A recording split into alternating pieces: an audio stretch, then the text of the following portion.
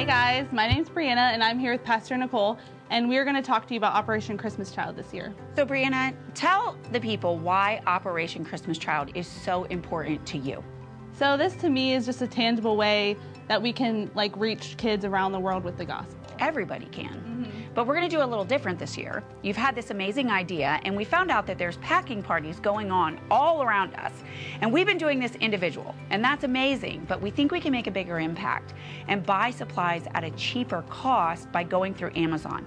If you see a QR code laying around, that's going to be just for Operation Christmas Child. And Brianna's made this list so that we'll know what pencils, balls, stuffed animals, whatever needs to go in this box, we can order it and get it at a cheaper price, and it directly ships to the church so that we'll be ready for our packing party. And we have a really big goal this year. We're going to do 500 this year. 500 boxes. That's amazing. And we can all be a part of it. So what we're asking you to do is be sure and purchase something from Amazon. Go on the wish list. And number 2, show up on the date. So it's going to be October 29th. After church in the lobby. Show up on that date, and immediately when we leave and dismiss church, we're going to have all of the packing stuff out so that everyone can participate. We want you and your children. Go ahead, prepare a note that you want to put in a box. Take a picture, share it with your family, whatever you want to do. We want you to be a vital part of this day for us. So bring your families out, buy something, and show up on the packing party. Help make Operation Christmas Child a success this year.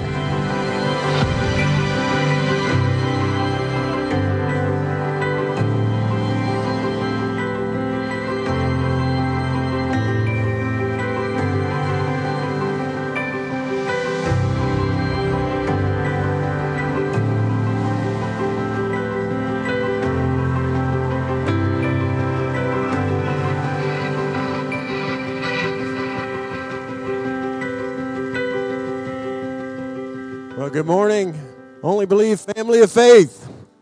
It is wonderful, wonderful, wonderful to see all of you here.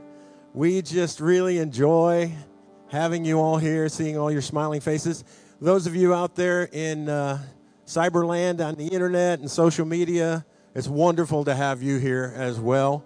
If you can come in person, we'd love to shake your hand and pray for you.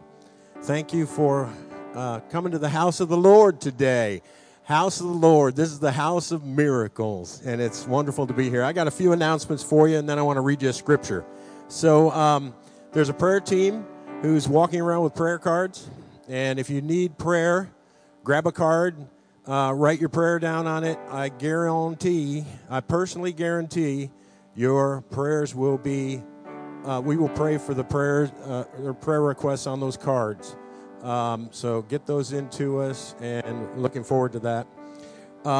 Because we pray first and only believe, because prayer has power. So we pray first. So it's important that you write your prayers down, and we will pray with you. If you're a first-time guest, there are Connect cards in the back of the pew in front of you, and you can take one and fill it out with a pencil or a pen, or you can scan the QR code in the back of the pew and do it the new, high-tech way. We are having a family movie night. Family movie night. It's going to be awesome. On September 3rd on the East Lawn. I think that's the East Lawn. David's shaking his head, so, But join us for family movie night. It's going to be awesome. It's going to be really cool. Bring the entire family. Invite someone to come with you. And my final announcement is small group sign-ups. And if you don't know what small groups are, they're awesome. You get to, on Wednesday nights, you get to worship, and then you get released to a small group where you get to know your fellow saints. You get to share with them. You get to lift them up. They lift you up. And you get to, just as a group, you get to learn and grow in the Lord. So sign up. Sign-ups out at the Welcome Center, and groups are filling up really fast. So if you want to join a group, don't hesitate. And there's some really cool groups this quarter. So get out there. So I was thinking about this opener and talking to you all, and I want to read a scripture, John 15:9. And these are, if you have a Bible where Jesus' words are in red, these are in red. So they're vitally important to us as Christians. So John 15:9 says, "As the Father loved me, I also have loved you. Abide in my love." Abide in my love. And it says, "If you keep my commandments, you will abide in my love, just as I have kept my Father's commandments and abide in his love. These things I have spoken to you, that my joy may be full, and that my joy may remain in you, that your joy may be full." Isn't that awesome? All right, so I got something I want you to do. I want you to repeat after me. Hold it. I have to get it. I'm sorry. I just blew it. And I want you to repeat these 3 things after me. Stand to your feet. We're going to worship. That's my favorite thing in the world to do. And when we praise him and worship him, his spirit is here. So I want you to say after me and say it really loud so I can hear you. I have the joy of Jesus in me today. Yes, that's good. My joy is not dependent on my circumstances, but on the Lord.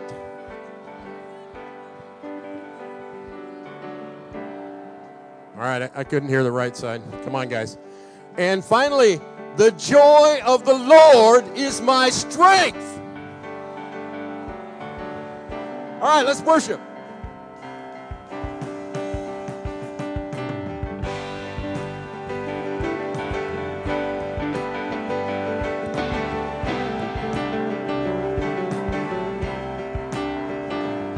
We worship the God who was.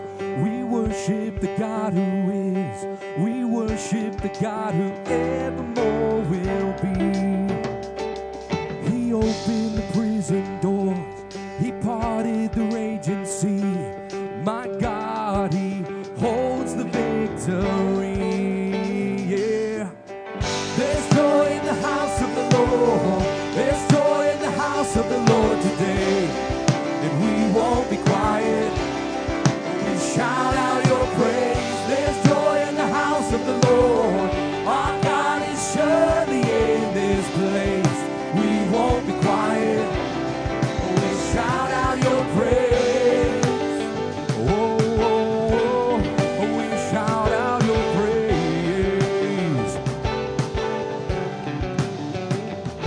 We sing to the God who heals. We sing to the God who saves. We sing to the God who always makes a way. 'Cause he hung up on that cross and he rose up from that grave. My God still rolling stones away. There's joy in the house of the Lord. There's joy in the house of the Lord today. And we won't be quiet. We shout out your praise. There's joy in the house of the Lord. Our God is surely in this place. And we won't be quiet. Oh, we shout out your praise. 'Cause we were the beggars, now we're royalty. We were the prisoners, now we're running free. We are forgiven, accepted, redeemed by his grace. Let the house of the Lord sing praise. 'Cause we were the beggars, now we're royalty.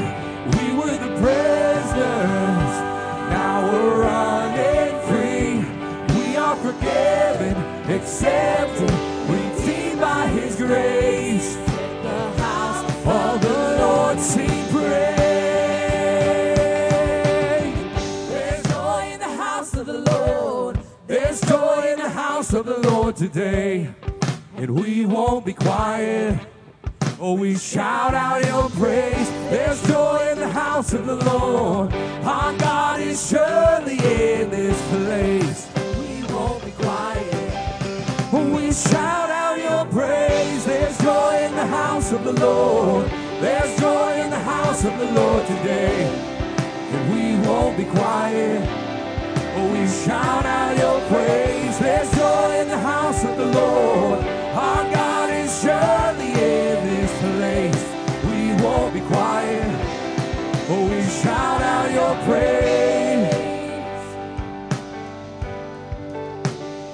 'Cause we were the beggars, now we're royalty.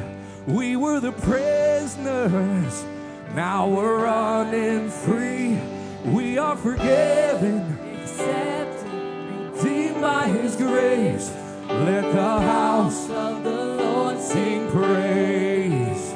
'Cause we were the beggars, now we're royalty. We were the prisoners, now we're running free. We are forgiven, accepted, redeemed by His grace. Let the house of the Lord sing praise. Let the house sing His praise. Let the house of the Lord sing praise. Hallelujah, hallelujah. Good morning.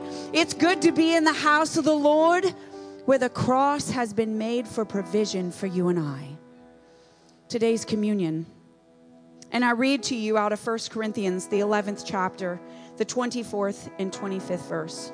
And it says, and when He had given thanks, meaning Jesus, He broke it and He said, take, eat. This is my body, which is broken for you. Do this in remembrance of me. In the same manner, He also took the cup after supper, saying, this cup is the new covenant in my blood. This do, and as often as you drink it, in remembrance of me. The word remember means bring back. Bring back, recall to your and I's mind of what happened. Remember what He did at the cross for you and I. Remember who He did it for. He did it for you. He did it for us. He did it for the world, so that you and I might be free. See, the devil has no problem reminding you and I every day of what we've done. He has no problem. Remember that sin. Remember that failure. Remember the sickness in your body. Remember that you don't have enough maybe to pay your electric bill. Remember that your child is not serving the Lord. Remember that you are not worthy. But you and I have the power of remembrance too. And you and I can recall the cross. You and I can recall that He was bruised and wounded for our transgressions and for our iniquities. We can remember all of His benefits. The Word tells us, forget not all of His benefits. His healing, His provision, His love, His mercy, His forgiveness for you and I. Today, when you and I take communion, we remember. We remember. We use the power of remembrance that Jesus told the disciples before He left. Every time you do this, every time you come together and you meet and you remember with this drink and this bread, you remember that I was broken for you. Father, we just come before you in the name of Jesus, and we pray over this communion. Father, we look at our hearts and we examine our life today. Father, we don't want to take this cup in an unworthily manner. Father, we self-reflect right now, and Holy Spirit, we ask if there be anything in us, God, that needs to be taken care of. Any sin that we've left, maybe that we've ignored, that we've put aside, we've pushed under, we've hidden. God, reveal it to us, God, that we could repent and turn from it today. Father, we examine our hearts and our minds today. Bless this juice and this bread as we take it today. Father, we remember the power of the death and the resurrection. Father, for it is in you that our hope exists. It is in you that we find freedom and salvation. Your rescuing power has rescued us from the enemy's hand. You've preserved our life, oh God.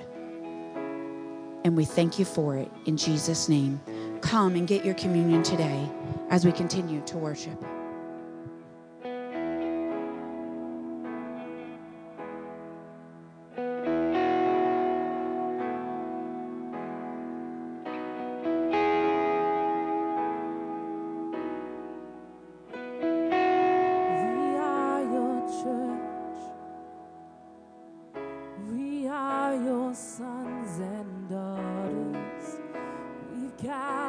gathered here to meet with you.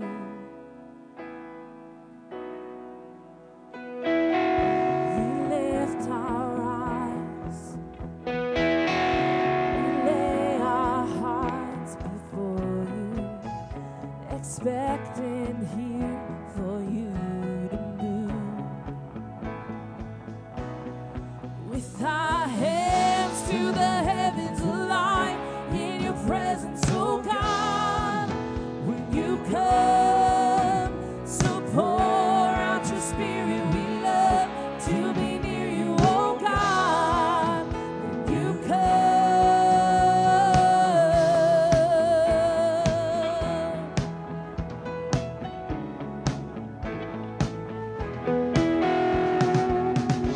You are the way, the truth and the life we live for. Oh, how we long to know you more. With our hands to the heavens align in your presence, oh God, when you come, so pour out your spirit. We love to be near you, oh God, when you come. And with our hands to the heavens align in your presence, oh God, when you come, so pour out your spirit. We love to be near you, oh God, when you come.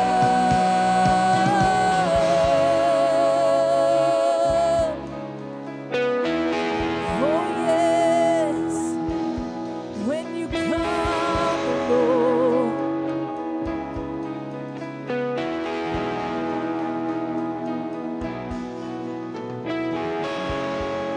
Come like a rushing wind,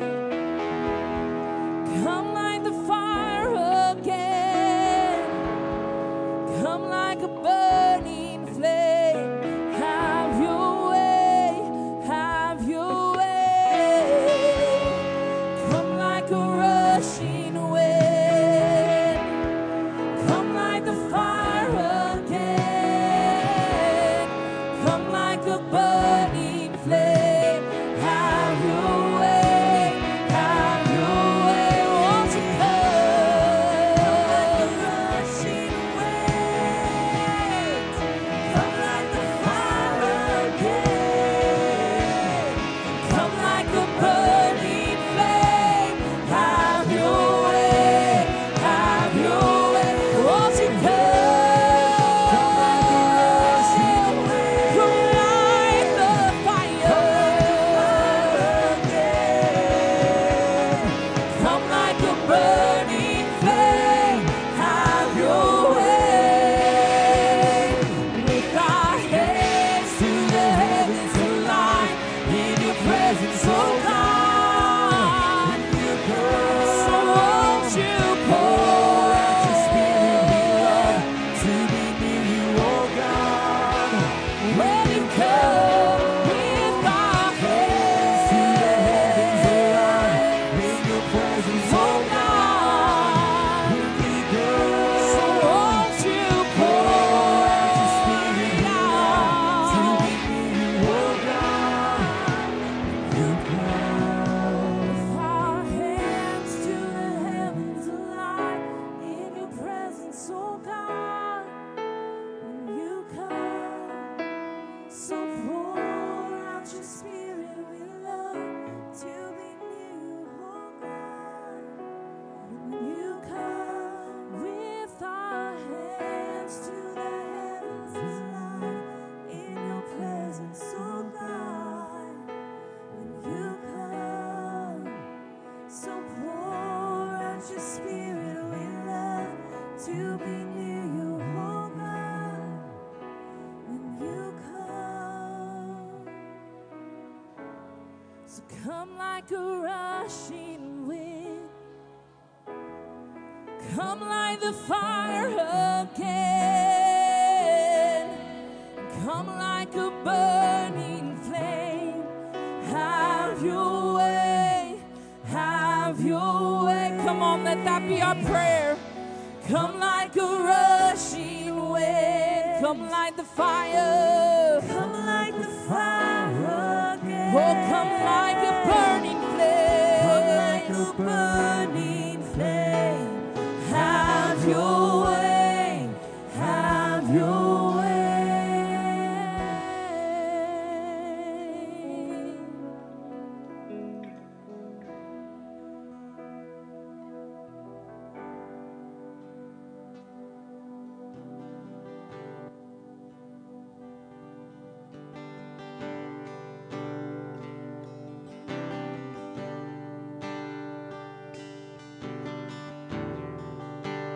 Come on, all over this place this morning, let's lift our hands in worship.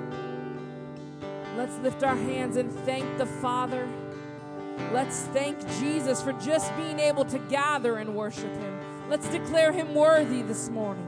Let's declare Him holy this morning. We're not up here for a show. We're not up here for anything but to worship Jesus. There's an audience of one, and He's your audience too. We're here to worship the King of Kings. He's worthy of our praise. He's worthy of our song. He's worthy of the highest praise that's due to Him. I love you, Lord. Oh, your mercy never fails me. And all my days I've been held in your hands.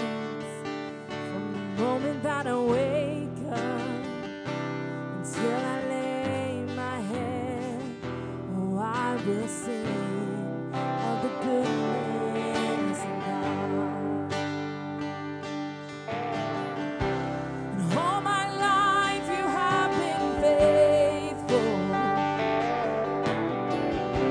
And all my life you have been so, so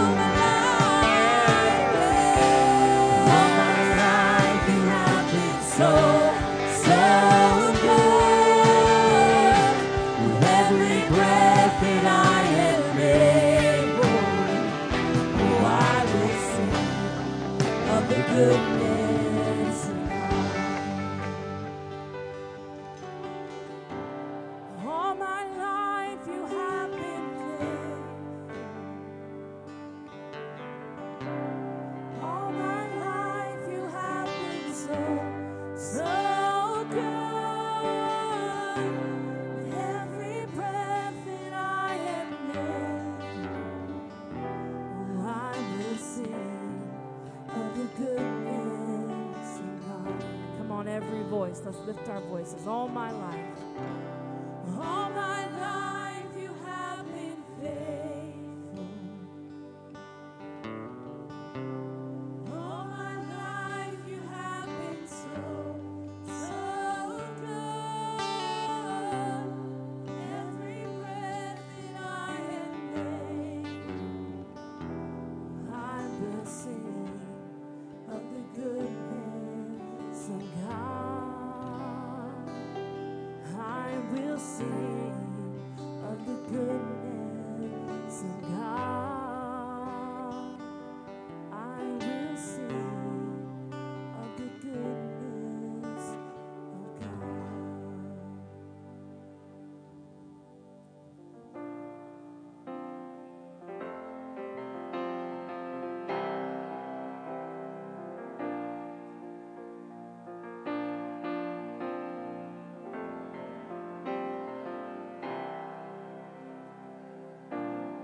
Jesus is in this room, here right now, here right now. He's making this place I stand holy ground, holy ground.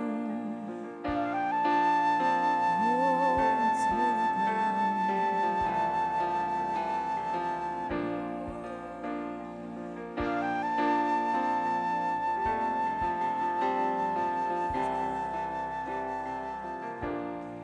Your spirit moves and breathes all around, all around. All good and perfect things flowing down, flowing down.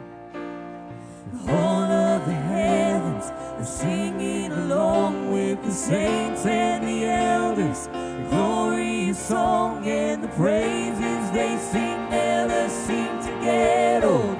So I'll stay here forever singing, holy, holy, holy Lord, God Almighty, over all. 'Cause you are, and you'll be forever the King enthroned with glory and splendor. Holy, holy Lord. Yeah. Oh, you're holy, Lord.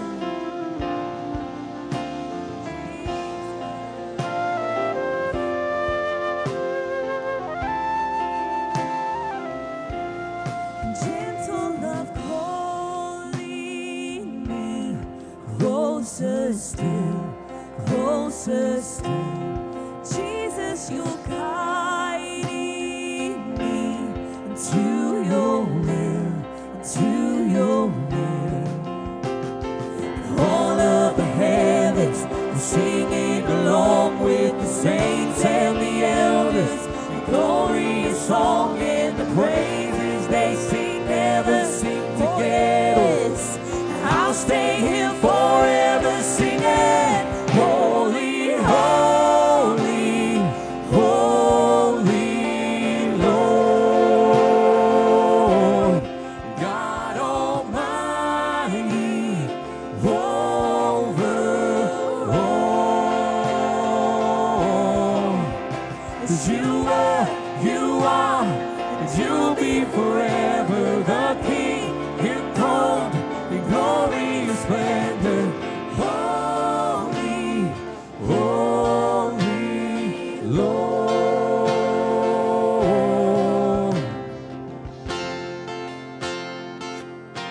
So holy Lord.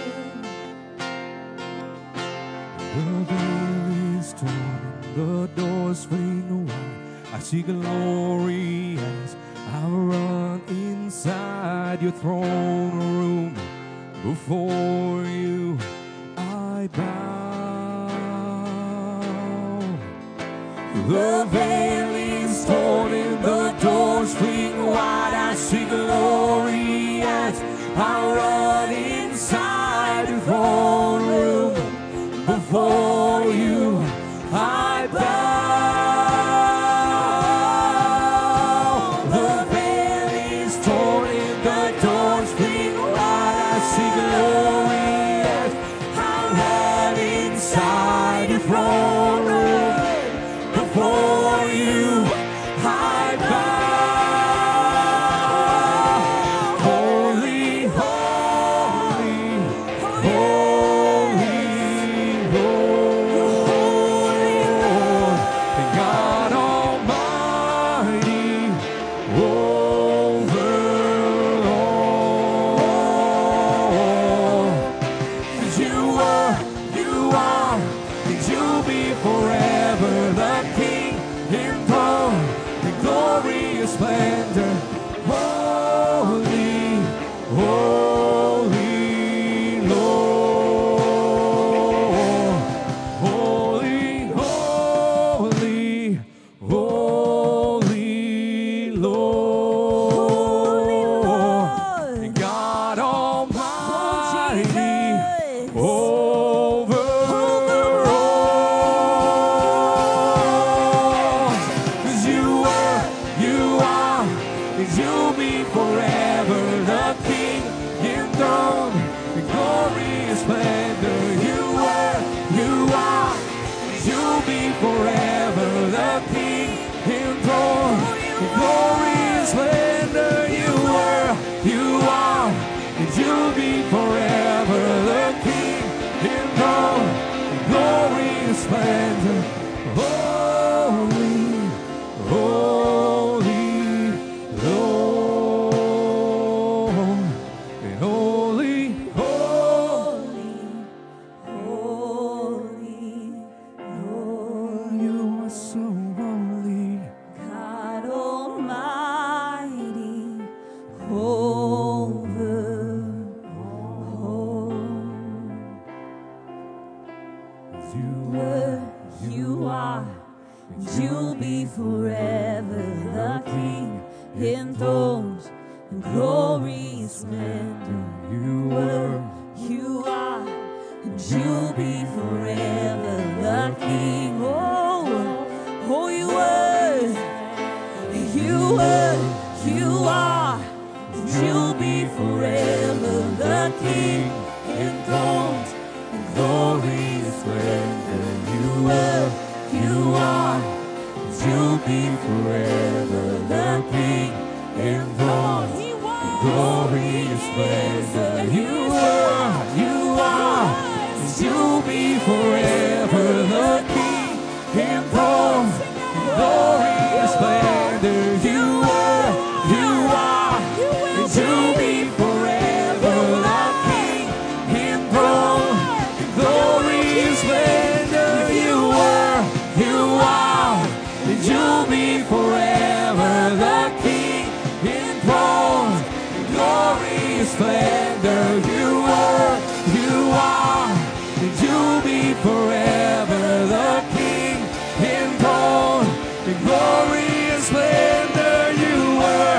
you are, and you'll be forever the King enthroned in glorious splendor. Holy, holy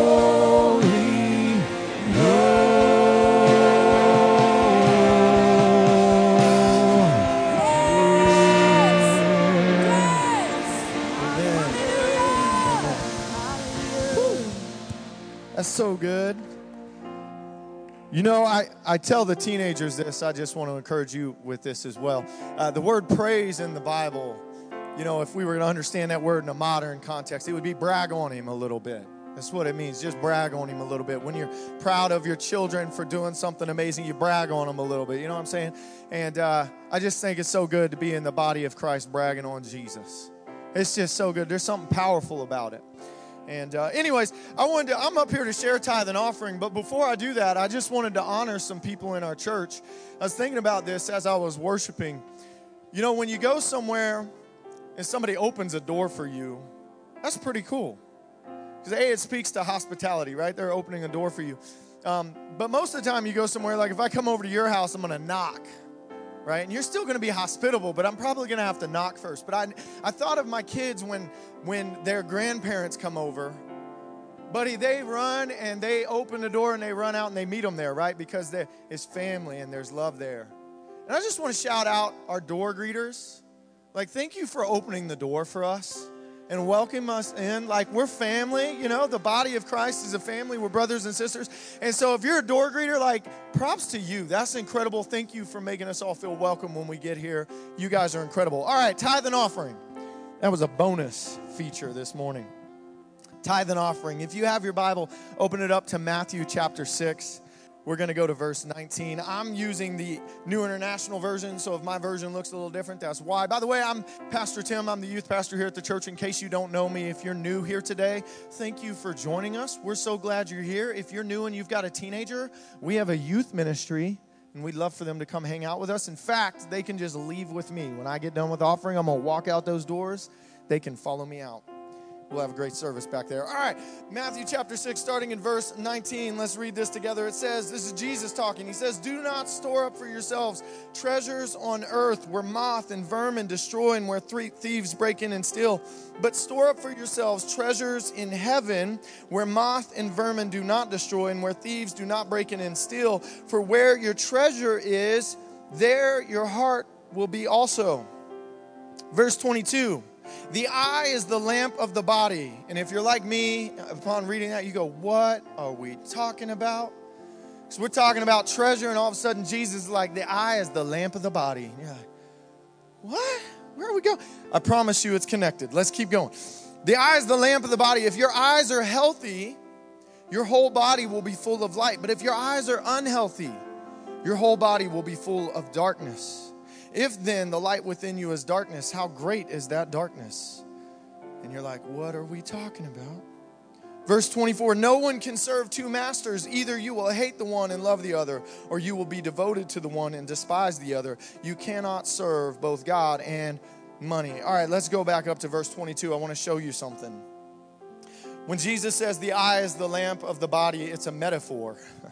He doesn't mean your eye is literally a lamp. That's weird. He's saying the eye is the lamp of the body. In other words, it's the light. What does a lamp do? It produces light. Oftentimes in Scripture, light is referring to the life of God. What you see with your eyes matters. How you look at the world matters. He says if your eyes are healthy, and in that word, like we're out of this culture. In that culture, what they would have heard is if your eyes are generous.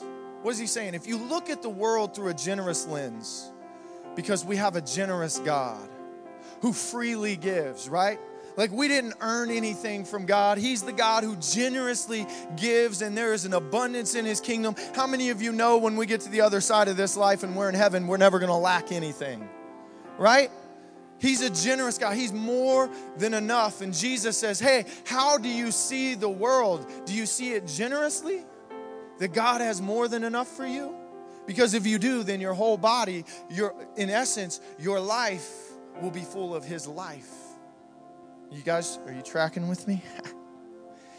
He says, but if your eyes are unhealthy, meaning if your eyes are stingy, then your whole body will be full of darkness. What's darkness? It's Satan's domain. It's death, it's destruction, it's ruin, it's greed, it's pride. Jesus wants you to know that the way you view your life matters because it will have a direct impact on how you interact with the world. Church, I want you to know you were created in the image of God to rule and reign with the Lord in his good creation, when there is always enough in God's kingdom. Yet what the enemy wants to do is come in and make you feel like there's lack. And what does that do? It means I can't be generous like my Father in heaven is, because if I give to you, I might miss out. Well, then what's that doing? That's leading me in the footsteps of the fallen. That's leading me in the path of Satan, right? And Jesus wants better for you. Jesus is leading you into abundant life. And part of abundant life is taking a step back and going, I don't have to amass wealth for myself. I don't have to build bigger barns to keep more stuff because I might run out if I don't keep hoarding to myself. No, Jesus is like, let your eyes see the world the way that God made it, that it's a generous place where God is continually pouring blessing out into it, where every good and perfect gift comes down from the Father of heavenly lights, where there is never lack in God's kingdom. And by the way, the Bible says that if you're in Jesus Christ, you've been translated out of the kingdom of darkness into the kingdom of light. You're in his kingdom now, which means God's got you. So Jesus finishes to drive the point home, and he says, hey, you can't serve two masters. And the way you view the world is going to have a heavy impact on which master you serve. Because if I view the world and I see darkness and I see lack, then I'm going to be tempted to be unlike Jesus and keep everything I've got to myself. And that's a miserable way to live. And Jesus says, no, there's something better for you. That you don't have to be a slave to money, because you live in a kingdom where God is more than enough to meet every need that you'll ever have. You with me, church?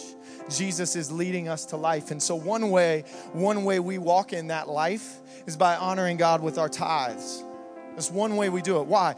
Because A, it's a confession to a lost world that I know I'm not my ultimate source, that I trust in Jesus. I trust in the God who made this whole thing to begin with, and there is more than enough in him. So I'm going to honor him first with the tithe, a tenth of everything that I earn. And then it leads us to go, and after I've honored God with it, I'm going to honor God some more, because when I see a brother or sister in need, I'm going to give to them too. Why? Because there's always enough in his kingdom. I don't have to live in fear of missing out because I serve the God of more than enough. Are you guys with me? So I want to challenge you this morning as we give our tithes and our offerings to let your body be full of the life of God and to look at the world the way that God wants you to, that there is enough for everyone because he's a generous and he's a good God. Look at your neighbor and say, he's a generous and good God. Not all of you did it, so we're going to try it again. Look at your neighbor and say, he's a generous and good God. And I, for one, am grateful that he is so. Let's pray, and then you guys can bring your tithe and offering down to the front. Father, we thank you so much that you are a good, generous God. We thank you that everything Jesus is doing is leading us into abundant life. You want us to have the fullness of life. And part of that is honoring you with our money and trusting that the world you created is a good world for us to be in once we've come into your kingdom. So, Father, help us to be generous in everything that we do. And we thank you for it in Jesus' name. Amen and amen. We love you, church. Be blessed. Bring your tithe and offering to the Lord.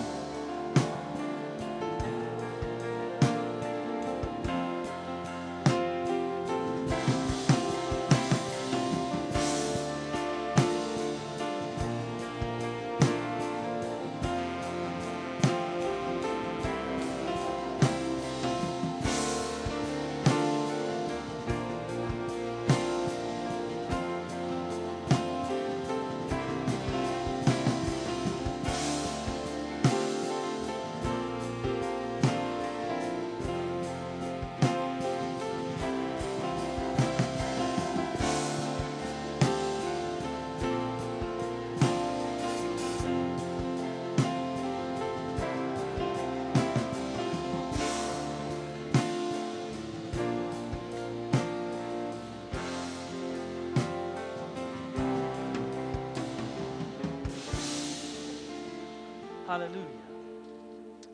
Praise the Lord. Praise the Lord. Thank you, Jesus. Good morning, everybody. It's good to be back here this morning. I got a call this morning at about 8 o'clock. And it was Pastor Phyllis, and she said, well, Randy, we're so sorry, but Pastor can't come again this week. And I said, that's okay. I said, at least it was later call today. The last week it was 6:30. Today was 8. I said, next week he's going to be here. You know, hallelujah. And I told him Friday, I said, Pastor, I said, if you're a little weak and stuff from everything you're going through, I said, we'll put a chair up here on the stage for you. I said, R.W. Shambach preached the house down in a chair when he was here. So we'll put a chair up here for you. And I said, if you only want to teach like 15 minutes, I said, you know what? We'll just, bam, we'll hit it off. I'll do something. We'll be okay. He said, okay. So when Pastor Phillips called me this morning and said he's just weak, and then with that, they put that stent in his side because his kidneys was holding some fluid to let it drain. He's just in some pain, and he just can't do it. I said, that's okay. Next week is good. And then he yelled from the back. He said, I wasn't going to call you in case I needed you anyway. And I was like, I know, Pastor. I wouldn't expect any different from you. So, but praise the Lord. Next week, I will not be here. I'll be in Cary, Ohio, preaching with Pastor Joe Turner. Saturday, we're going to do a kids' crusade in a park. And we're going to invite kids out, and we're going to hopefully get kids saved and filled with the Holy Ghost and lead them to the Lord. And then we're going to have another kids event at night at the church. And then Sunday morning, I'll be ministering to their congregation. So just, keep me up in prayer with that. Just pray that, kids from all over that city, Cary, Ohio, will come to that park and see what we're doing and be interested. And then we'll be going to lead them to the Lord. Amen? Kids is where it's at. Kids is where it's at. They're not the tomorrow generation. They are the today generation. And I think we've said it before. He's out to kill, steal, and destroy. If he can't get them through abortion, he's trying to get them through transgenderism. He's working any way he can to keep our kids bound, held up, and not knowing him. So we'll do anything we can to do what we can to lead them to the Lord and defeat Satan. Amen? Amen. Steve and Sharon, good to see you guys. So you forsook us and moved north, but you're back today. Thank you for visiting today. Amen. Hallelujah. It's good to see you. Praise God. All right, well, last week, if you weren't here, we started a series called The Invisible Battle. The Invisible Battle. And it's obviously dealing with our thought life. Dealing with our thought life. And I said last week that our minds are like an airport control tower. Just everything's coming in. It's the central location for everything. Everything's coming in and going out, moving here, moving there. It doesn't rest. If you ever see an airport and if you ever been up in a control tower, I never have, just on television, there's tons and tons of people and everything is moving and moving and moving and moving. You can't take a break. And that's kind of what our minds are like. Our minds really just don't even take a break. Even when we're sleeping, really our minds sometimes never take a break. How many of you guys know that? Absolutely. I always say mind. I have a thing in my office that one of my assistants gave me that's sitting on the back wall. It says, brain, please shut up. Because that's how my brain is. It doesn't stop. It wants to wander, When I want to read the Bible, it wants to ponder and wander and do whatever it wants to do. But we also found out that a person can have up to 70,000 thoughts a day. I'm pretty sure that's more on the female side than the male side. I don't know. Maybe not. Maybe not. Maybe I'm that way. I could have 70,000 thoughts a day probably. But, and I thought of this, and again, I thought of this. This is so weird. So the next time you see someone just sitting around doing nothing, think twice before you go up to them and say, a penny for your thoughts. That could cost you $700 if they decide to open up their mind and tell you what they're thinking about. Up to $700. That'd be a pretty expensive conversation. So think twice before you do that. All right, hallelujah. So we also said that whatever you think about, you will eventually bring about. Whatever you think about, you will eventually bring about. And the way we live is the reflection of what we think about. And you got to really think to understand that statement. Everything you have, everything you do, everywhere you've been, has all started with a simple thought. The person you're sitting by started with a thought, right? Now, maybe I wasn't thinking about the kids, at a certain time, but, when I was with my wife, but, they come along afterwards. Uh-oh, oops. But then you started thinking about them because they're coming, right? I think some of you may have got that, and some of you may not have got that. I always told my kid, well, why did you have me? Brother, I wasn't thinking of you. You can say amen if you want to on that. dads. Praise the Lord. So the way we live is the reflection of what we think about. If you're always having lustful thoughts and you don't do anything about those thoughts, they will continue to get worse, and then you're going to live a life of sin. Because you don't do anything about that thought. Amen? If we let fear control your thoughts, then you're going to live in a state of fear. I said last week that if a thought enters your mind, and let's just say it's fear, if that thought of fear enters your mind, then you're going to do something about that. You're going to produce a feeling about that thought of fear that entered your mind. You're going to say, uh-oh, I'm scared. I'm scared. And then that thought is going to produce something else. It's going to produce what you then do with that thought of being scared. You're going to then go hide under the bed because you're scared. But don't hide under the bed. Everybody knows that's where they go first. All right? Hide somewhere else. And don't hide in the closet either. All right? Hide somewhere else. All right? Jeez.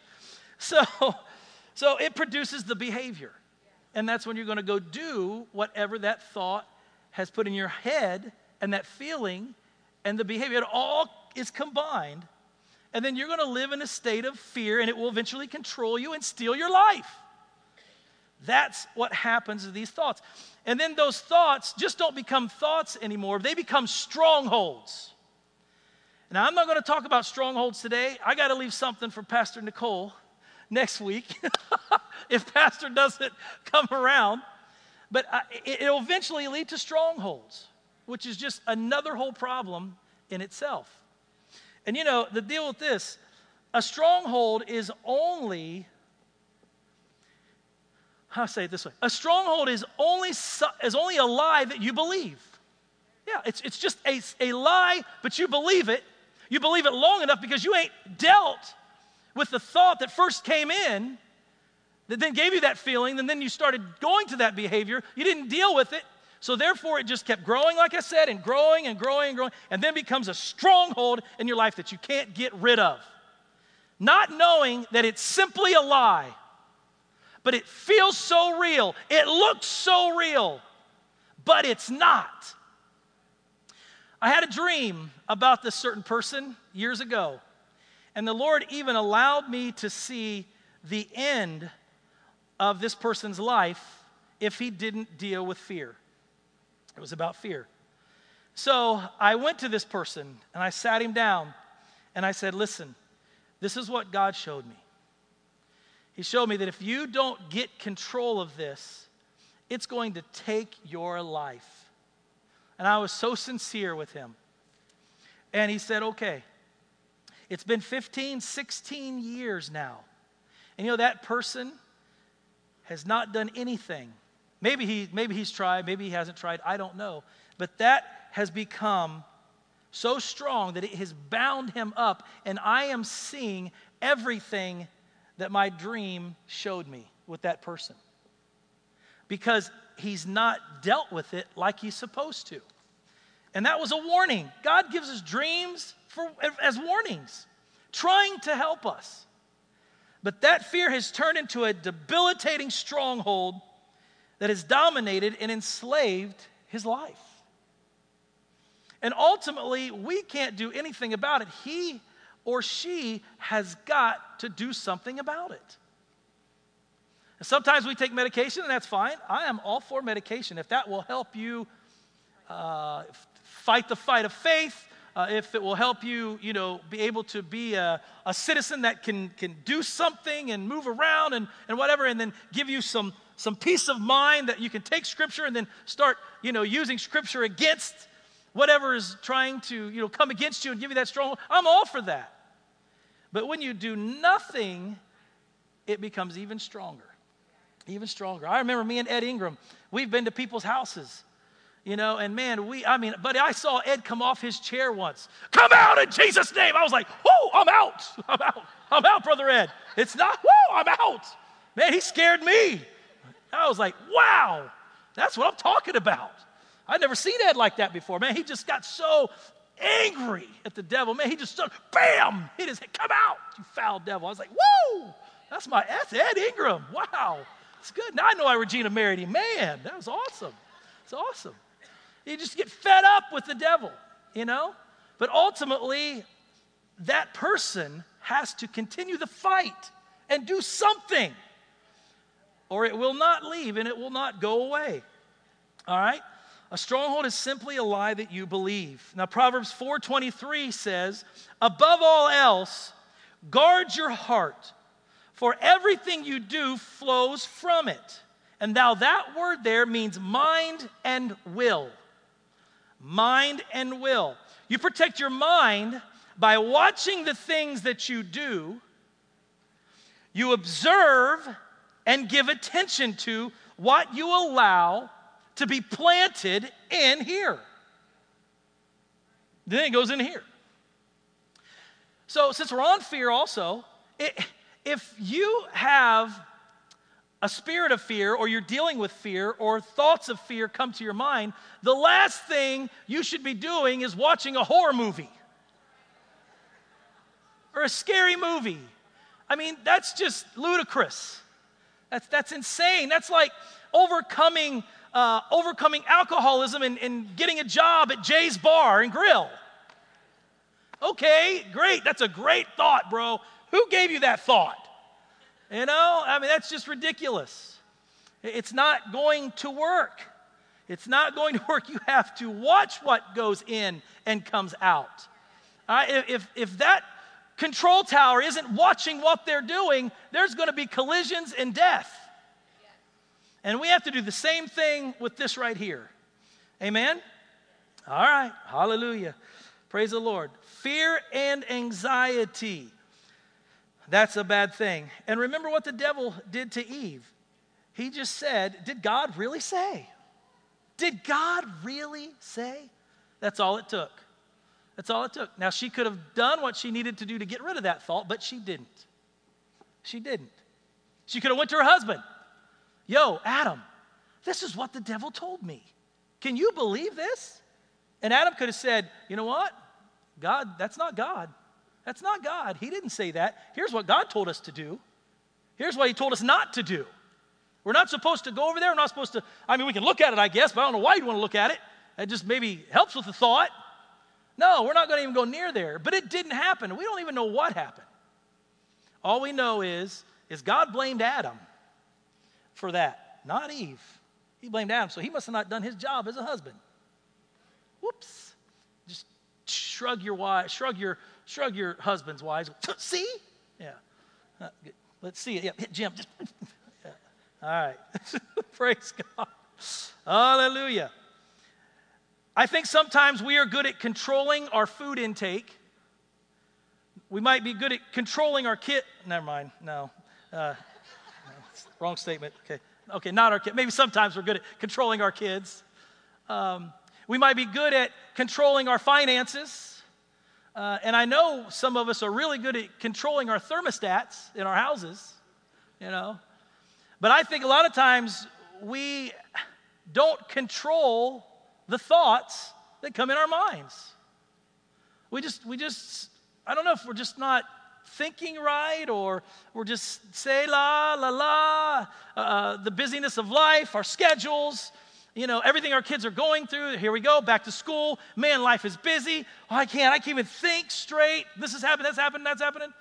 And somehow seeds can just come in, dart in. We don't even see them, we don't even know them. And next thing you know, there's a thought that's planted. And we didn't even know how it got there because we're not observing. We're not guarding our heart. We're not guarding our mind. We're not watching what comes in and what goes out. I already said in our house, there is no horror movies going in our house. It doesn't happen. Ain't not going to happen no matter what. That's a spiritual thing. You know, it might be a little different with a scary movie or something that's just, you know, whatever. But horror movies, absolutely not. No way. I don't want that thought coming in my head and taking root anywhere. Anywhere. I'm guarding my heart because everything flows out of it. Everything flows out of that mind. Every thought comes out of that mind. Are you with me today? All right, we never give a thought to controlling our thoughts. In 1 Peter 5:8, it says, be alert and a sober mind. Be alert and of a sober mind.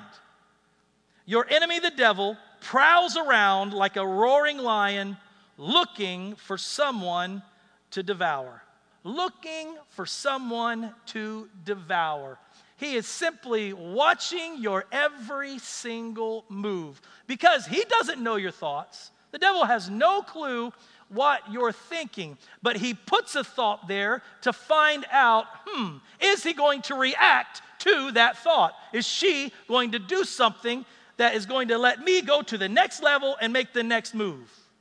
So my only question to you all this morning is this, and I want you to think about this, and that is, what are you going to do in the moment when a thought comes into your mind? Let's say it's a bad thought.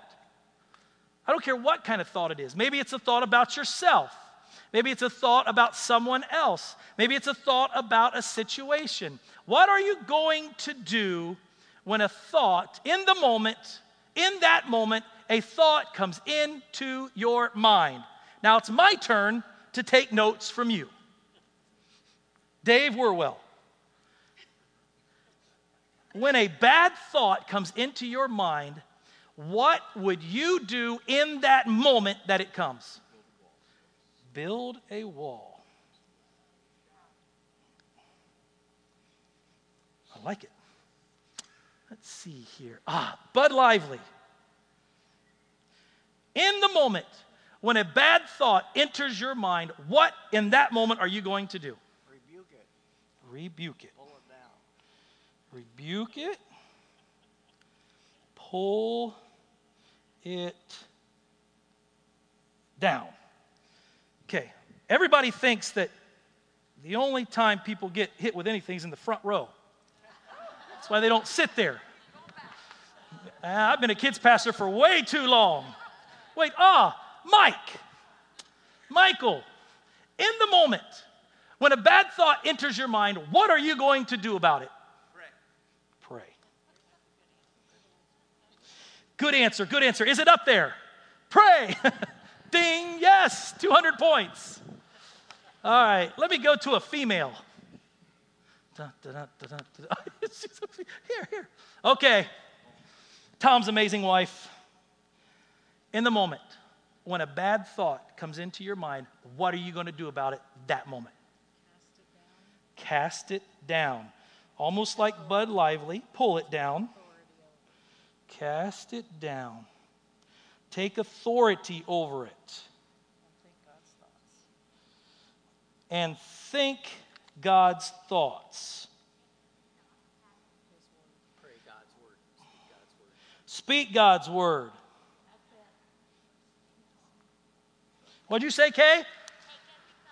Take every thought captive to the obedience of Christ. I wish I knew shorthand. 2 Corinthians 10:5. 4. Yes, I got you on that. Okay, it's enough. I'm preaching, not you. I know the scripture. All right. Oh, what are you going to do, John, when a thought comes into your mind that's wrong? Call on the name of Jesus. If you can't do anything else, call on the name of Jesus. Amen. Okay. All right. Name of Jesus. Miss Nicole, this is what you're preaching on next week. No, I'm just joking. Brother Rick Burks, our Dayton campus. I know you got to say something, brother, from another mother. Oh, he even wrote it down. What? He's going to, when a bad thought comes into his mind, that moment, he is going to submit himself, therefore, to God. He's going to resist that thought, the devil, and then he will flee from his mind. James 4:7. Amen. Yes. Awesome. That's some good stuff, guys. Pastor Dosek has done a great job over the last 40 years. Yes, he has. Good. Now, I'm going to give you one that you didn't even think about. You're like, what? I thought of all of them. You did? Well, I had more time to think than you did about this. when a bad thought in the moment comes to you, that could be about yourself, about a situation, about someone else, don't resist the thought per se. Okay? I'm going somewhere with this, okay? Number one, if it's a bad thought, a negative thought, a lustful thought, a mean-spirited thought, is it your thought? Why isn't it your thought? Because you don't think like that. Why else? Because what? Because you belong to Christ. Right, so you have the mind of Christ. You're a new creation. Old things are passed away. I don't think like that no more. Right? So if a bad thought comes into your mind, it's not your thought. I don't care where it comes from. So realistically, I wouldn't resist the thought because, again, if it's bad, it's not your thought. And you know what? I did hear a preacher say this. If a bad thought comes into your mind, repent right away. I said, hold up, dude. I just said it to myself. It was on video. It's not my thought. Why am I repenting for something that's not mine? I'm not repenting for that thought, bro. You messed up. Now, if I act on that thought, bam, now I better repent. You know, and everybody loves to use the only one that everybody knows. You know, just to look at a woman and say, man, you know what, she's a nice looking woman. That's not a bad thought. But then to lust after her, to want her, to wish maybe that she replaced your wife, well, that's called sin. And the Bible says, now you've done wrong. Now you've sinned. Now you better repent and get rid of that thought right away. Amen? So, resisting the thought, it's okay. You can do that, but here's what I say. Replace the thought. Replace it. You can resist it, but sometimes that isn't good enough. You need to replace it. We have a new standard black poodle. Some of you know that. Some of you volunteers know that. But because Ebony, our other poodle, she had a second stroke and we had to put her down. Yeah, I know. It's so sad. So we got a new poodle. Her name is Midnight. She's, again, standard black poodle. We nicknamed her Nightmare right now. Oh, Jesus, help me. And so she's a different kind of poodle, so different than Ebony because she is like a panther, like a cat. I don't get it. She sees a toy and she focuses on that toy. And I mean, she's focused on it. She's thinking about it. She goes back up on her hind legs and then goes forward and goes, bam, and pounces like a cat. And then just grabs it. I'm like, what was that? Are you a dog or are you a cat? And then when you throw a toy out in the yard, she runs and she hops like a kangaroo twice and pounces on it. Just the weirdest thing ever. I just don't understand. It's really funny. It's cute, actually. It's really cute. So at times, when she's focused, when she has the thought that I am going after that right there, roll it out there, she'll look at me and she'll look at that thing.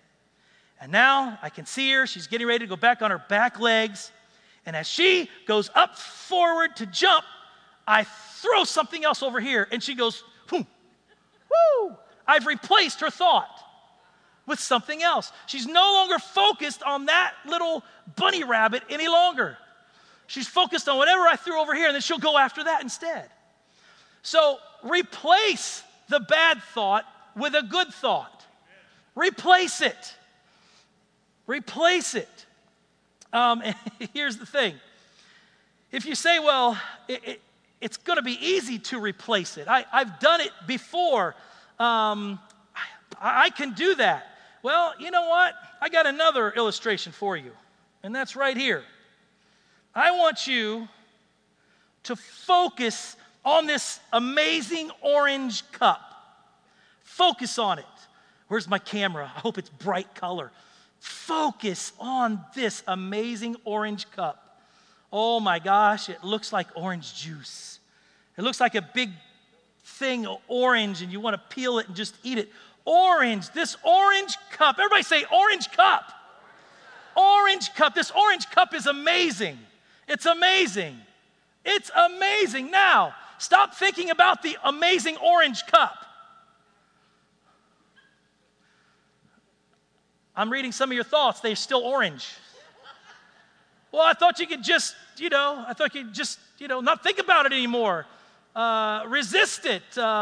What's going on? Why can't you get the orange cup out of your mind? Oh, is it because it's still in front of me? Okay, stop thinking about the orange cup.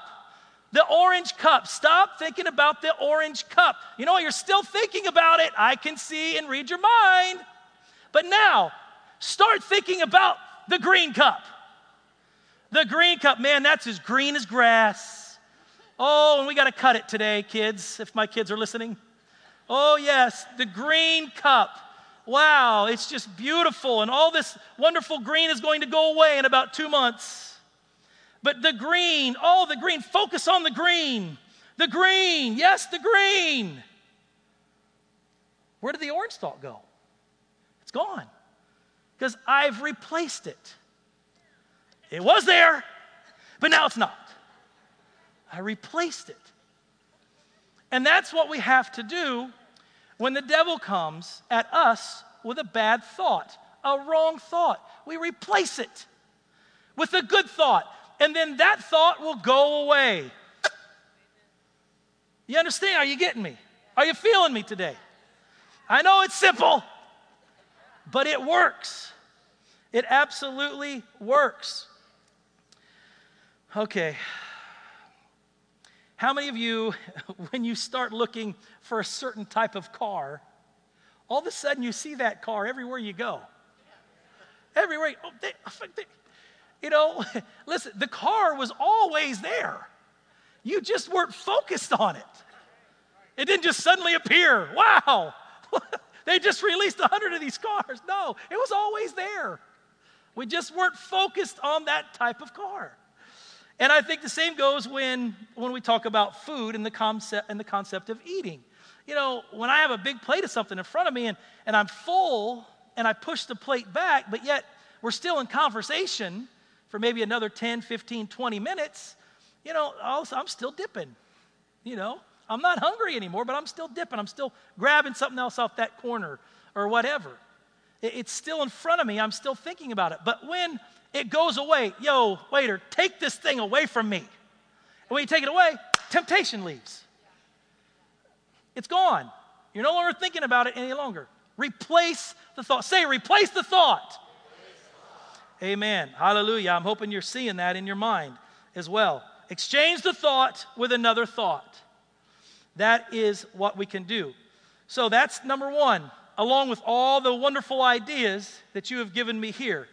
Number two, in the moment when a bad thought comes, you should question the thought by asking another question. Come on up here, Mr. Hewitt. All right? In the moment when a bad thought comes, you can question the thought by asking yourself another question. Let's say that this balloon is your mind. Okay, some of yours are empty. Let's fill up their mind, David. All right? You got enough in there, buddy? We're going to try. All right, he's going to try to fill his mind up. But the problem with what he's filling up are nothing but the devil's thoughts. What the devil thinks about you. Every time you look in the mirror, he says something bad about you. This is your mind. And I know a lot of you feel like that your mind is like this. It's ready to explode. I don't know, in all seriousness, I don't know how I'm going to make it another day, how I'm going to get out of bed, what I'm going to do, because the horrendous thoughts that are in my mind are they're overwhelming, and I want to explode. I can't even brush my teeth. I don't know what I'm going to do. And that's a real thing. And some of you might be in that spot right now with everything that's going on. You are just ready to explode because of all the negativity that's happening in your mind. But remember what I said. when a bad thought comes, and let's just use the most simplest one of all. God doesn't love you. It's a good one. God doesn't love you. That thought is the last thought, and you're ready to explode. Take that thought and ask it another question. Ask it another question. And this is what I would do, and these are some of the things that I wrote down. God doesn't love me because of all that you have done. Instead of taking that in and pondering on it, yes, number one, replace it. Yes, cast it down. Yes, do all these other things. But ask it another question. Ask the thought another question. One of the questions I would ask it is, does it line up with God's word? Does that thought that just came in, is that really God saying that he doesn't love me? Does it line up with God's word? No, because he said that he sent his son to die for my sins.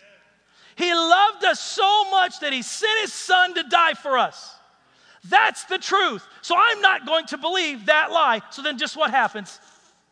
Oh, I see some air is left. Oh, there might be a little bit of space in there in your mind. Okay. You can ask it another question. Is the thought something that God would say? Would God say, I don't love you because of who you are? Because of the color of your skin?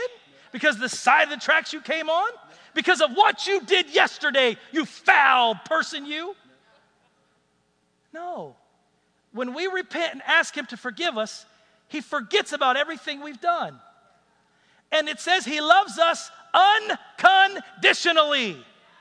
So when you replace that question and ask it another question, you get the answer. That's not God's thought, and something happens.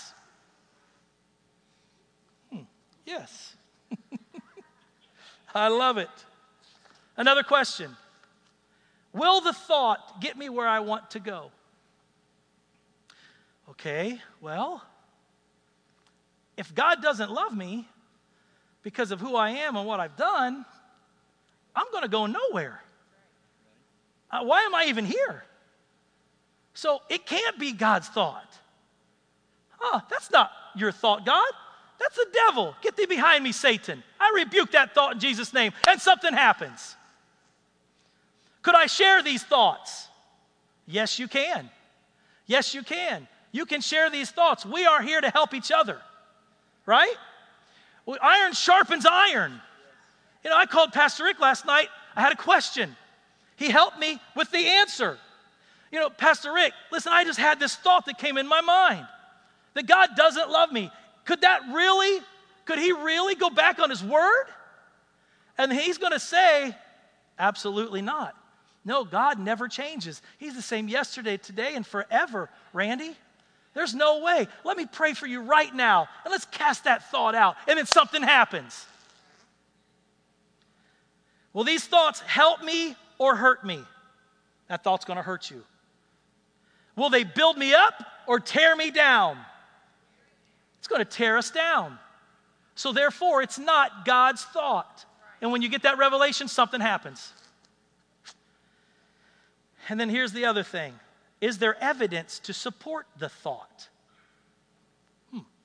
God, you don't love me because I was an alcoholic. You didn't love me because I cheated on my wife. You don't love me just because. Well, the Bible says that's not true.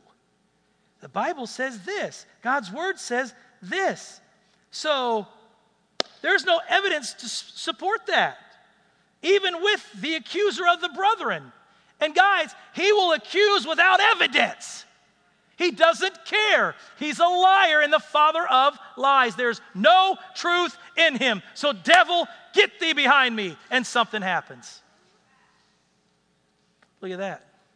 Look at that. Isn't that awesome? Come on, somebody give Jesus a hand. Thank you, Brother Dave. Yes. Do I feel guilty with those kind of thoughts? Well, if you do, then it ain't God. It's not God. That's another way to combat the thoughts in your head that are driving you crazy that aren't true. another interesting, amazing way to do it. All right, hallelujah. If you give in to the negative thoughts about yourself or others, and you don't come against them, they will soon become a part of your belief system. And that won't be good for you. You will really believe you're never going to get that job. You'll really believe that God doesn't love you. You'll really believe that God's never going to bring that wife or husband to you. That God's never going to bring you the friend that you need to help you through life. You'll really start to believe those things. And I have the story here. There's a story about a man who did just what we're talking about. I never heard of him until I looked him up. His name is James Gills. Anybody heard the name James Gills in here? Wow. Okay. He's a born-again Christian, and he's an ophthalmologist. And years ago, he fixed Billy Graham's eyes with his cataracts that he had. But he's the owner of Ironman. And he has won 6 double Ironman triathlons. 6. So all you runners and bicyclists and swimmers in here, you'll know what I'm talking about. He's won 6 double Ironman triathlons. Now, if I'm correct, that's fine. If I'm not correct, there's a swimmer over here who's going to kill me, okay? But that's 4.8 miles of swimming, I think. Am I right? Something like that? Something like that? All right. It's 224 miles of bike riding. That's 52 miles of running. And he's won 6 of those things. That's crazy. So he went ahead and bought the Ironman franchise as well. I'd let him have it too. Come on. He used to run 12 miles to work every day to clear his mind for the day. So you know what? If you got some stress in your life and your job's stressful, run to work. You know, it's going to clear your mind. It clears his mind. He's 88 years old today, so who knows what he's doing. I don't know what he's doing. But he's built 2,700 churches in other countries. He's authored 27 books and printed 40,000 books a month and sends them to prisons around the world. Unbelievable, this guy. Just fantastic. He was asked one day how he deals with the mental battles that he must have in his mind, and his answer was just as simple as the answers that we give you today. He said, I learned to talk to myself rather than listen to myself.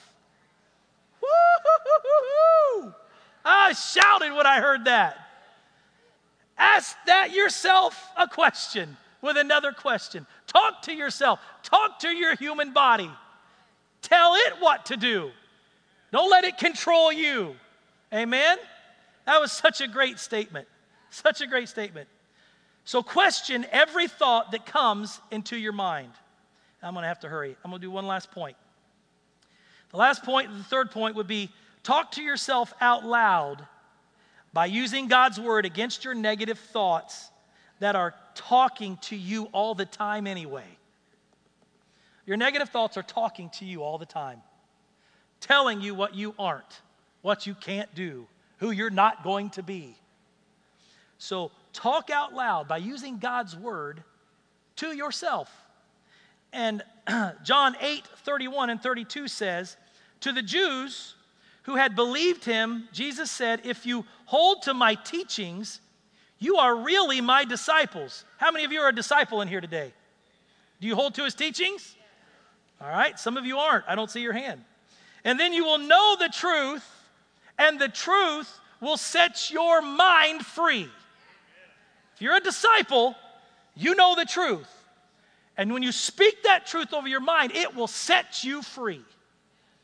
Everything Jesus taught was truth, and that truth will set you free. No question about it. God's word is truth. For every lie the devil tells you in your mind, there is a truth that will contradict that lie. It's in there. Hebrews 4:12 says, for the word of God is alive and active. It's Zoe, it's life, it's alive. When you read it, when you use it on your behalf, it will help you. If you are the Son of God, remember this too, in Matthew 4:3 and 4, Jesus was tempted He was tempted 3 times. All right? But let me go back to Hebrews 4:12. Let me finish that, though. For the word of God is alive and active, sharper than any double-edged sword. It penetrates even to the dividing soul and spirit, the joints and marrow. I sent that to Pastor yesterday morning when I read that. Pastor, that word is affecting your marrow. It's affecting your joints. It's bringing healing to your body, healing to your blood cells. In Jesus' name, I sent that to him. That's helping one another. When I see something, I bring it up and I help them with that. It judges the thoughts and attitudes of the heart. So when we remember Jesus was tempted in Matthew, the 4th chapter, he was tempted 3 different times by Satan. In Matthew 4:3 and 4, it says, the tempter came to him and said, if you are the Son of God, tell these stones to become bread. Jesus answered, it is written. So he spoke back. He didn't just ponder the thought. He spoke back using God's word, which was sharper and is sharper than any two-edged sword. Man shall not live by bread alone, but on every word that comes out from the mouth of God. The devil came to Jesus and appealed to his flesh. He appeals to our flesh all the time. No different. At his weakest time, when the Bible said he was hungry. I don't know if you've ever fasted 40 days or not. I have not. Mine's 3. And at the end of that 3rd night, Nicole and I were making a turkey dinner. And we ate it at midnight. We were so hungry. Yeah, it was what? We did 5 days. Oh, I thought I only did 3. I did 5 days. I did 5 days. Woo! And we were so hungry, we cooked an entire turkey dinner that night and we ate it. When we were done, I can't imagine fasting for 40 days.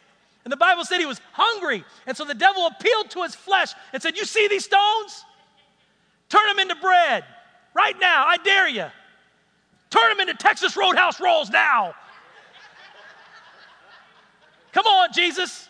You know those Fazoli's breadsticks. They're looking good right now. Do it. But Jesus didn't do it no matter how hungry he was. He deflected and spoke the word to him. And then the devil left him alone. Went to the next one here, Matthew 4:5 and 7. Then the devil took him to the holy city and had him stand on the highest point of the temple. If you are the Son of God, he said, throw yourself down. For it is written, he will command his angels concerning you. And they will lift you up in their hands so that you will not strike your foot against a stone. Jesus answered him, it is also written. So see, the devil knows Scripture. The devil goes to church. He knows. He's been around a lot longer than you and I have. It is also written, Satan. It is also written, Satan. So if he comes at you with Scripture, just bring Scripture right back to him. It is also written, Satan, you shall not tempt the Lord your God. So Satan came to him this time with on an emotional level. Well, if God really loves you, he'll protect you. And he does the same to us. And then Matthew 4:8 and 10, again, the devil took him to a very high mountain and showed him all the kingdoms of the world and their splendor. All this I will give to you, he said, if you will just bow down and worship me. And Jesus said to him finally, away with me, Satan, for it is written, worship the Lord your God and serve him only. Then the devil left him and the angels came and attended to him. And that's the only statement I didn't like, because usually when I throw a thought off, it feels like angels don't come and attend to me. Anybody else have that feeling? I'm gonna start quoting everything.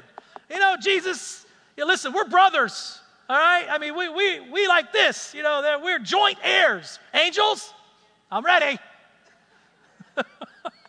Hallelujah. Praise the Lord. So he tempted him there with power and control, and he does the same with you and I. We believe the devil physically came and tempted Jesus just like he did Eve as the serpent. But Jesus still had to think about every temptation the devil brought to him. I can't imagine how amazing those temptations were. How many of us would have fallen at the bread? Hebrews 4:15, for we do not have a high priest who is unable to empathize with our weaknesses, But we have one who has been tempted in every way, just as we are, yet he did not sin. So listen, being tempted is not a sin. I think some of you got free right there. Being tempted is not a sin. Why are these thoughts coming to me? What have I done? Who am I? How bad can I be? Nah, not at all. Not at all. God is no respecter of persons, and neither is the devil. Having a thought is not a sin. If that was so, Jesus wouldn't have said that he'd never sinned. Right? Absolutely. So being tempted is not a sin. Is there something wrong with me? No. Jesus was tempted in every way, and there was nothing wrong with him. Just writing these thoughts down. There were times, as we just read, where Satan came to Jesus physically, and there were times when he came to his thoughts. But either way, he defeated Satan the same way, through the powerful word of God, which is more powerful than any two-edged sword. And if Jesus handled Satan that way, then that's the way you and I have to handle him when he comes to our minds. No other way. That's it. No singing him out. You know, it ain't going to work. I'm not thinking about that. I'm not thinking about that. I'm not thinking about it. You're thinking about it.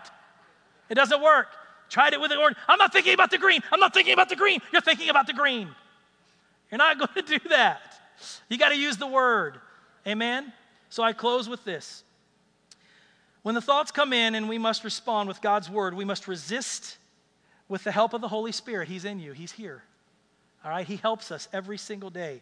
Greater is he that is in us than he that is in the world. That's 1 John 4:4. That's the Holy Spirit. He's in us. He's here to help us in every area. We will never be able to outthink the devil. He's been around here a lot longer than you and I. But our confession will cause him to leave just as he left Jesus. Amen? I have so many more notes, and I really would love to go with them. But again, in the moment when a thought comes to you, don't resist the thought, replace it. Question the thought by asking yourself another question. And talk to yourself out loud by using God's word against your negative thoughts. Amen? Everybody stand up this morning. Hallelujah. Thank you, Jesus. Come on, give Jesus a hand. That's it. Yes. Thank you, Jesus. Hallelujah. Thank you for your word this morning. Hallelujah. Oh, it's truth. It is truth. Hallelujah. Hallelujah. Hallelujah. And as I close today, if you have negative thoughts that are just outrageous and you feel like that balloon all pumped up and you don't know what to do, I think we've given you some ideas here, but we're going to pray for you right now. So if you have negative thoughts that are coming in, I believe that you receive revelation today from his word. The Holy Spirit talk to you. But I want you to lay your hands on your mind, on your head, on your brain right now, and we're going to pray. Hallelujah. Hallelujah. Hallelujah. Thank you, Jesus.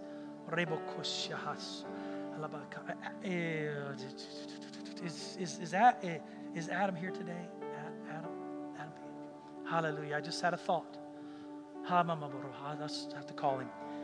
Father, in the name of Jesus, we come before you right now. And God, we take authority over these thoughts that are intruding in our minds in the name of Jesus. The name above every thought. The name above every accusation. We curse those thoughts and we tell the devil to leave our minds right now in Jesus' name. Go. Hallelujah. I thank you, Father, right now that their minds are free. Just as he left Jesus, he has left us this instant. I thank you that our minds are free right now in the name of Jesus. Hallelujah. Hallelujah. I thank you, Father, that our minds are deflating right now and peace is coming into our hearts and our minds, God. Oh, I thank you for it right now. Hallelujah. Hallelujah. Thank you for enveloping all of our minds, all of our bodies right now in Jesus' name. And they are free, free, from these thoughts, these negative thoughts, these discouraging thoughts. They're gone in Jesus' name. They have no power from this point on in Jesus' name. Hallelujah. They're powerless, empty, smokescreen thoughts that are gone in Jesus' name. And God, I thank you that just as the devil came back, he will try to come back. But God, these negative thoughts from this point on, they will have no power. They will be a deflated thought.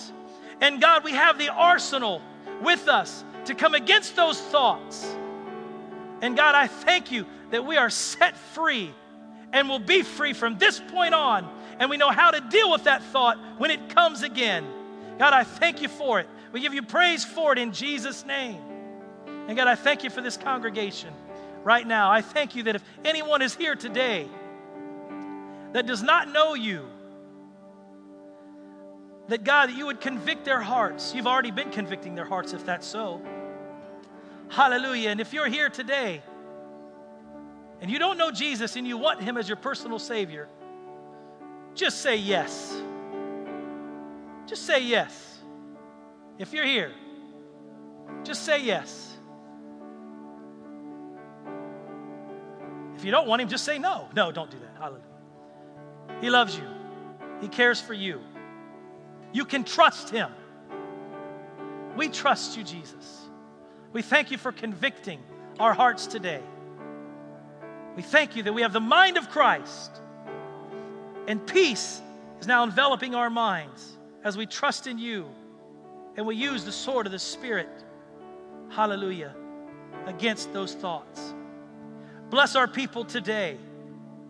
Bless Pastor today, Pastor Phyllis today. I thank you, Lord God, that his thoughts are above. I thank you that his thoughts are on you. I thank you that he uses the word, the sword of the Spirit, the Bible, against negative thoughts that are trying to attack him as well. Oh, I thank you that he's healed, set free, and delivered. I thank you for the faith of this congregation rising up, God, to a new level. Father, for the healing for him and then for the healing of ourselves and our minds today. Thank you, we are free. Thank you for blessing our homes, blessing our workplaces, blessing our kids as they go back to school. Lord God, I thank you they're with them. Hallelujah, they have an arsenal as well. The blood has covered them. God, I thank you for protecting them and protecting their minds from wicked teachers and wicked statements and bad thoughts and wrong thoughts and worldly thoughts. Hallelujah, I thank you for building that wall. Hallelujah, for our kids' lives and our kids' minds. In Jesus' name, God, I thank you that they will come to us with questions. God, we will be able to help them and lead them down that right path. God, I thank you for blessings, blessings, blessings to overtake us this week. In Jesus' name. Everybody said, amen and amen. We love you. We love you. We'll see you Wednesday night. God bless.